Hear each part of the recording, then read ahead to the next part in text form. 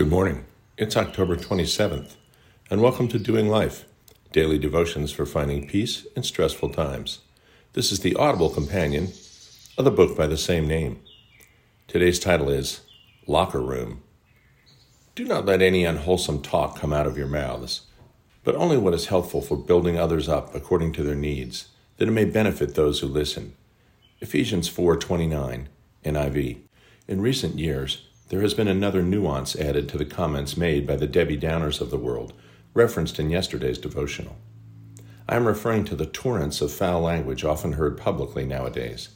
Maybe I've just become too fussy in my mid-60s, but not only do I witness this intermittently in my own work environment, but it seems to be commonplace among the tail end of the Gen Xers and the norm among many millennials and Gen Zers. It is almost like a societal version of trash talking on collegiate or professional football fields. It's what my father used to call locker room language. Whenever we go out to a restaurant that is somewhat trendy with younger folks, just walking through the parking lot and then finding our way to our seats, we overhear conversations where every sentence is laced with multiple F yeahs or SH or that's effing ridiculous, except the entire word is spoken.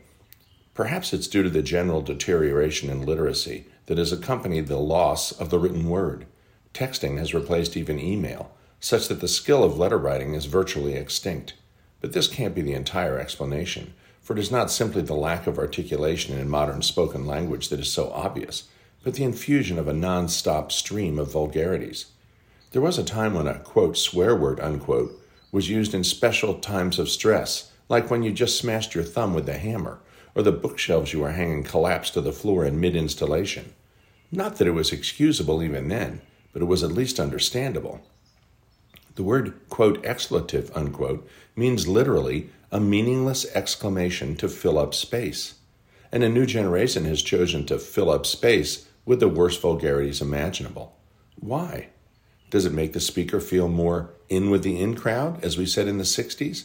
Does it make them feel tough or superior or confident somehow? What we do know is how it makes their creator feel. Quote, let there be no filthiness, nor foolish talk, nor crude joking, which are out of place, but instead let there be thanksgiving, unquote. Ephesians 5:4 ESV. Christ himself addressed the issue, recorded in the Gospel of Matthew. Quote, it is not what goes into the mouth that defiles a person, but what comes out of the mouth. This defiles a person, unquote. Matthew 15:11 ESV. In Luke, the Lord says, the good person out of the good treasure of his heart produces good, and the evil person out of his evil treasure produces evil.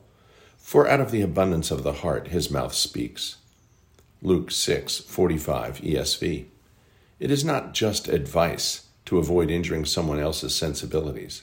God takes an extremely dim view of those whose speech is careless, and especially if injurious to others. There will be a time on the day of judgment when Christ returns, when every person will be called to give an account of every careless word they've ever spoken. Matthew 12:36. Solomon had a lot to say about what my mom used to call potty mouths.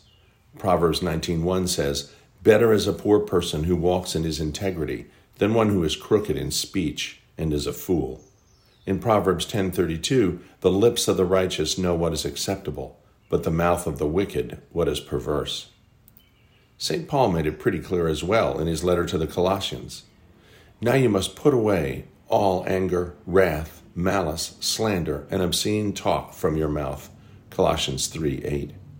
The bottom line is this: your words are significant, even if you think they aren't. Maybe you've fallen into the habit of using expletives in normal declarative sentences, essentially for no reason that you can identify. Maybe you think it isn't hurting anyone, so who cares? But you'd be wrong. What comes out of your mouth reveals your character to others. When you use words carelessly, it's yourself that you're hurting. So just quit it. Dear Heavenly Father, we love you.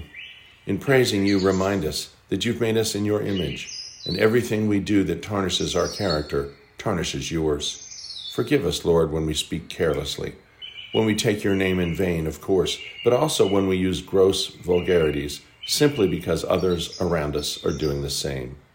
Amen.